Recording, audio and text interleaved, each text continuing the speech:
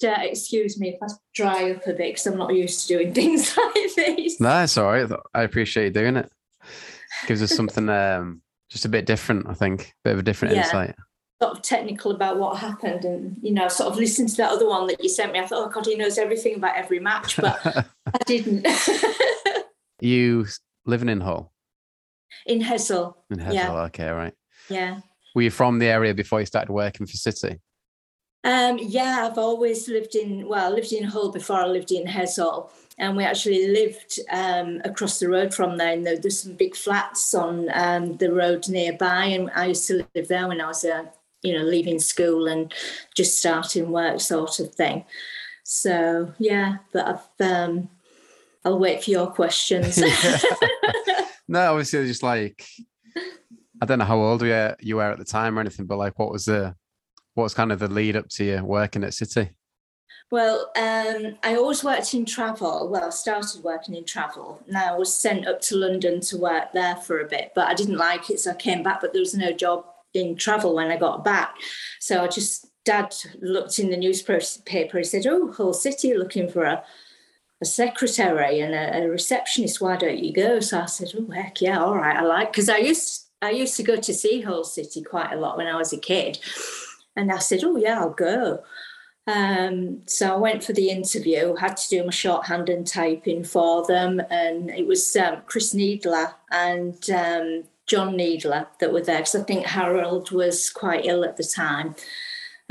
So they gave me the job, but I think they gave me the job because I was so cheap, because I was sort of more or less a school leaver and no experience as a secretary, but it didn't need it really. It was, I just loved it. I loved the job. I think it's the best job I've ever had. The only thing that took me away from it was the money, really. They were a bit stingy. Sounds about right, yeah. Yeah. Oh yeah, taking it back a bit then, like you say you used to go watch City, like what are your first kind of memories of Boothferry Park then? The big one was when we played Chelsea. I think I was only about 14 then. And we lived, as I say, over the road from there. So we used to go, me and my sister used to go a lot. And I remember that. I remember it was so packed. It had never been so packed. And they wouldn't have got away with it now, would they? They just crammed every inch full of people. But it was a brilliant match. I mean, of course we lost, but it was good fun. It was fabulous. It was an atmosphere and a half. Yeah, I suppose like when you do start working for the club, like what was your day to day like? Was it like Monday to Saturday kind of thing? It was it was. I used to get a day off in the week sometimes, but it was generally every other Saturday. Every time they were playing, I had to be there. But all I used to do really is first thing in the morning, I'd get into the office and open up. And the chap that I was actually working for was Hull City's secretary. Called him John, but I can't remember his surname now. It's a long time ago. So I worked for him, and I used to be on the switchboard, dealing all with the calls and everything that came through, and any mail that came through, and the wages for the players, which were quite extortionately low as well. So what they'd have to. How did it work at the time? Would it all be like cash in envelopes, or was it all? Right. Every week they got paid, and I used to have to pay for the ladies that had the young players in digs and everything. We used to have paid for them as well. So it was a bit varied, really. And then, of course, they had the old. Do you remember they had the spot the ball? Okay. You remember that? Yeah. There was a couple of other people that worked on that. They did the sort of the promotions of Hull City and everything. They did spot the ball, but they always used to make me choose where the ball was going to be. All right. So I wasn't allowed to take part, unfortunately, but never mind. Then in terms of just the characters, like you mentioned a few names already, like who are the people that you remember from that time that you'd be working with?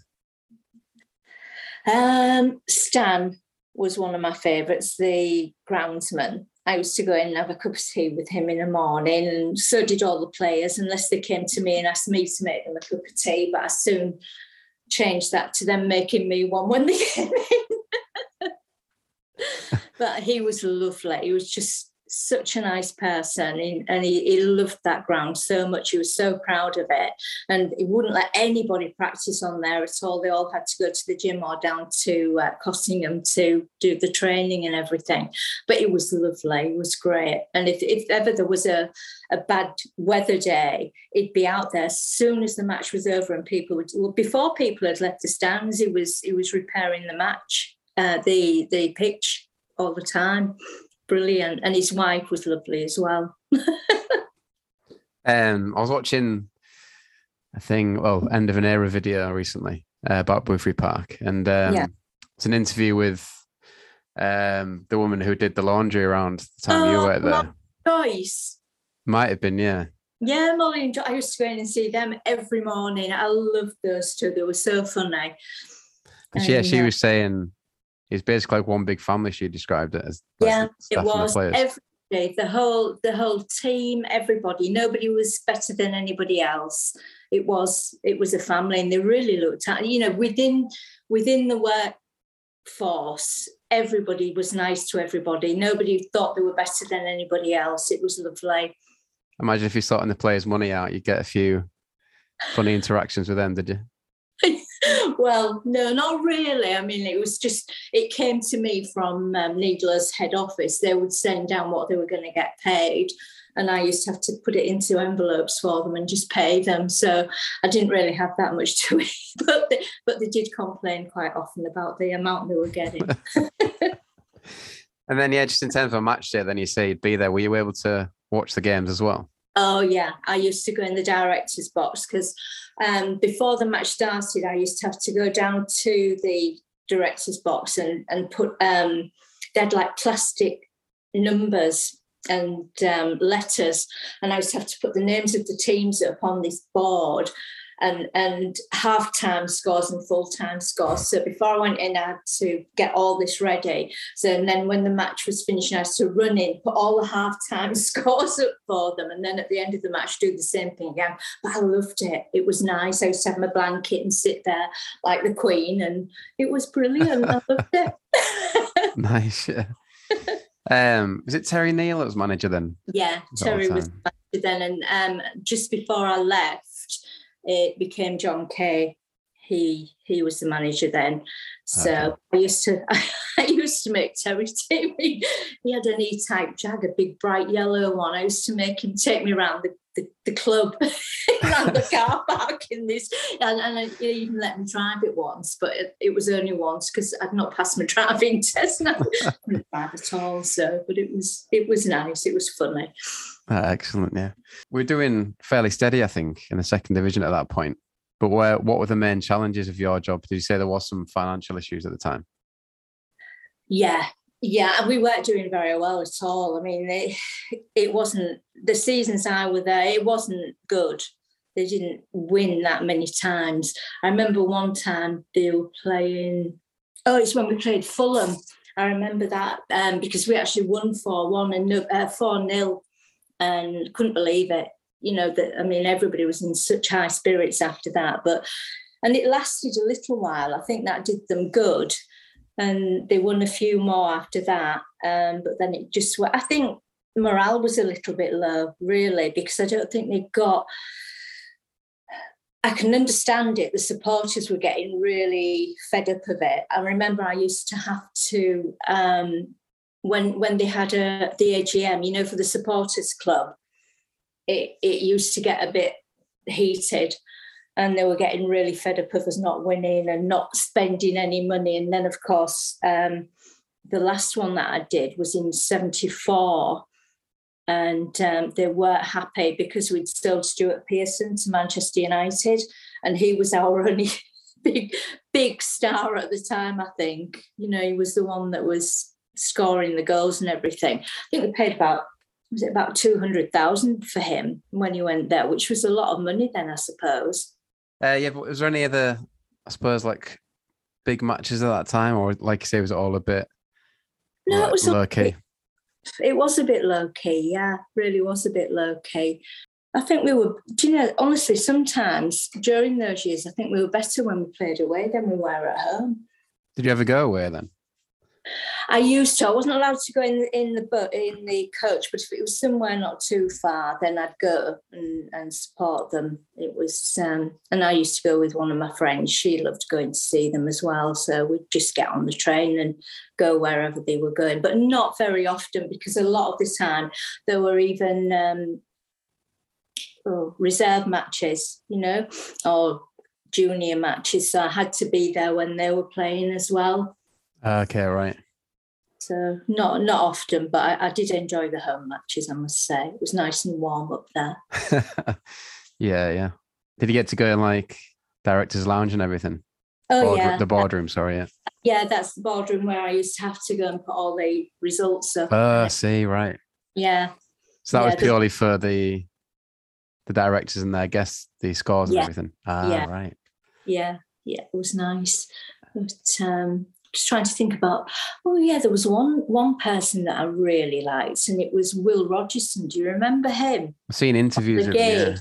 Oh, he was so lovely. And even when I left and I had children, I used to go, and he used to let me in for free.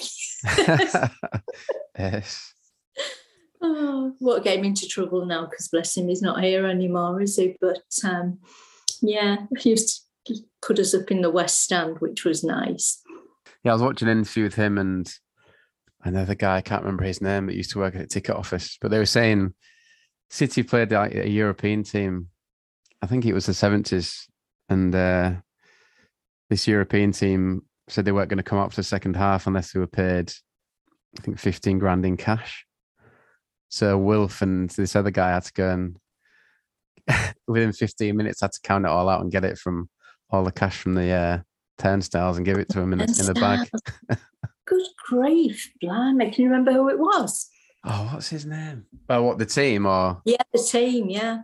It was like this team. I think it was a Hungarian team that were doing a tour of English teams. I can't remember the name now. Do you know, I think I saw it when I was looking at bits and pieces to try and remind me about things. Yeah, I think that there was a Hungarian team that we played. Yeah. Yeah. So it's different times, isn't it? I don't remember that. I don't remember them rooting around. Mind you, I might not have been there. I might have been over on the near the pitch, but I don't remember them doing that. Must have been a bit fraught, mustn't it? Yeah. Yeah, you mentioned the Needler family then, like obviously like kind of before my time, but what were they like as people? They were really nice to me.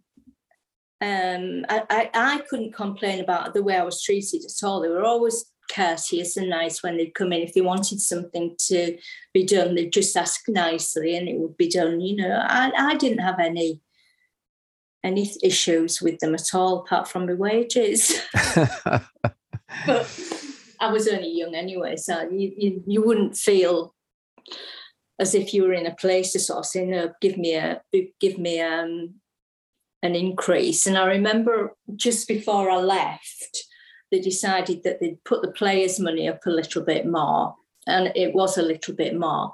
And I was on £7 a week at the time, and they said they would give me £7.50 a week for the next year. And I thought, because I'd already been offered a job at North Sea Ferries as a shore hostess for £40 a week. So I thought, no, as much as I love it, I think I'm going to go for the money. Yeah, fair play. It was weird. We had fun there. It was nice. That was a good place to work as well. But I still think that Hull City was the best because I had so much fun. They were a bit naughty, actually, the players, because I was the only girl that worked there, apart from Terry Neill's secretary, that was an older lady. And I had to pass their dressing rooms every morning. Every time I went to the boardroom, you just went past there to get to the boardroom. They used to leave the door wide open, and they had a bath in those days, and they would all be in the bath. And Molly and Joyce went down one day and they said, "Will you keep that flipping door closed when Barbara's going by?" They really told them off.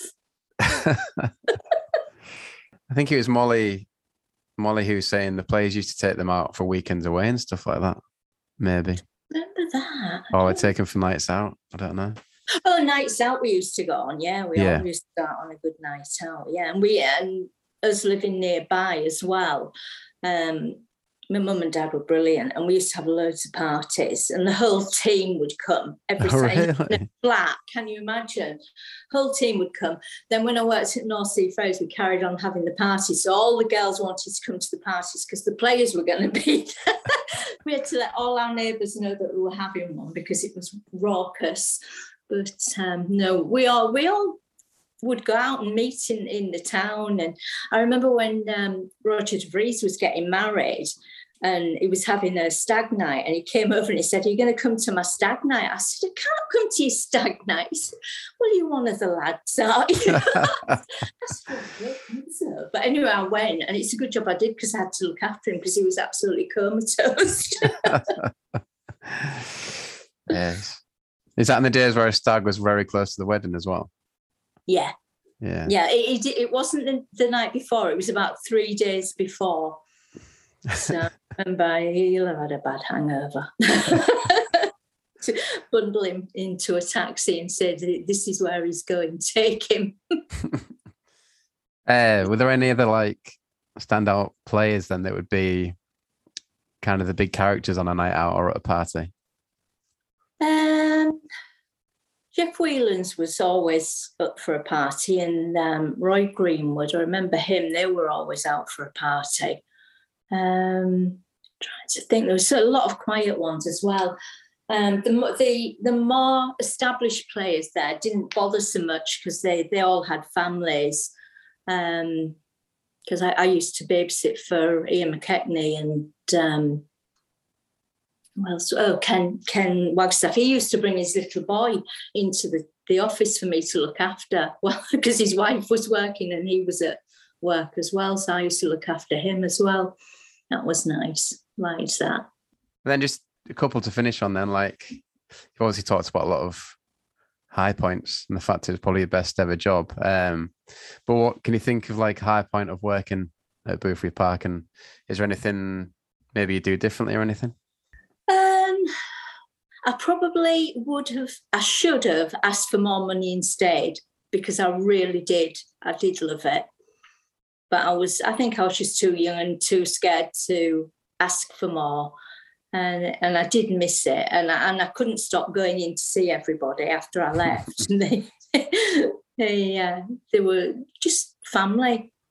Just family. I don't think that's the only other thing I would have done, because I never had a dark moment while I was there at all. It was just all lovely.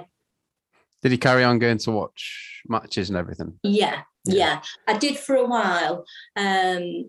Again, it was a bit difficult because I was on sort of split shifts for North Sea Ferries. We used to have to get there at 6 o'clock in the morning and then get the people off the ferry. And then in the afternoon, we were back at 3 o'clock until about 7 o'clock. So there wasn't an awful lot of room to follow them too much. But when I could, I did. Yeah. It must be pretty wild to see how well they've done, I guess, in recent times. Oh, yeah, really nice. Yeah. Yeah. It is. It's nice. So I'm just trying to think if there was anybody else that I met. No, I think I've said everything with Stan and Molly and Joyce and everything. And the local bobbies that used to come in and get a cup of tea in the morning as well, the ones on the beach. We don't see them nowadays, do we? But they were welcomed in all the time. It was brilliant. Like you mentioned, Ken Wagstaff, like obviously him and Chris Chilton must have been, the most senior players at that time. Yeah. Did they kind of have a good relationship with everyone? Yeah, really good relationship, but they were very quiet. Oh, right. They were quiet. It's like Ian Butler, he was not quite so quiet, but he was, I don't know, he was a gentleman.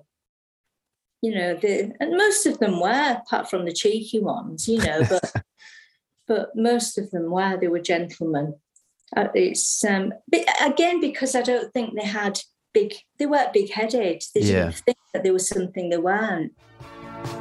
You'll never catch that tiger, snatch it inside. Oh. Thanks for listening to this episode of This Was Boothferry Park. As always, just like to give a quick shout out to those who made the research easy, including On Cloud 7, Tiger Tube Player, Tiger Bass, and Rich Gardens The Decade.